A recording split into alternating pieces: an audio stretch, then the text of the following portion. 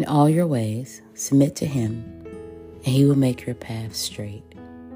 That's Proverbs chapter 3, verse 6, the New International Version. In other words, God will get you there. The destiny he has for you, the dreams and the desires he's placed in your heart.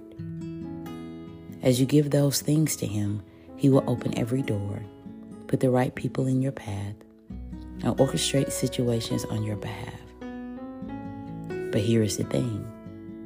Your responsibility is to move when he tells you to move, and to stay put when he tells you to stay. As you submit to him, he can and will make your path straight.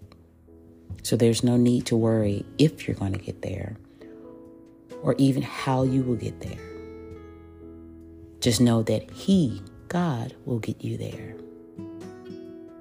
So question, is there anything you need to submit to God today?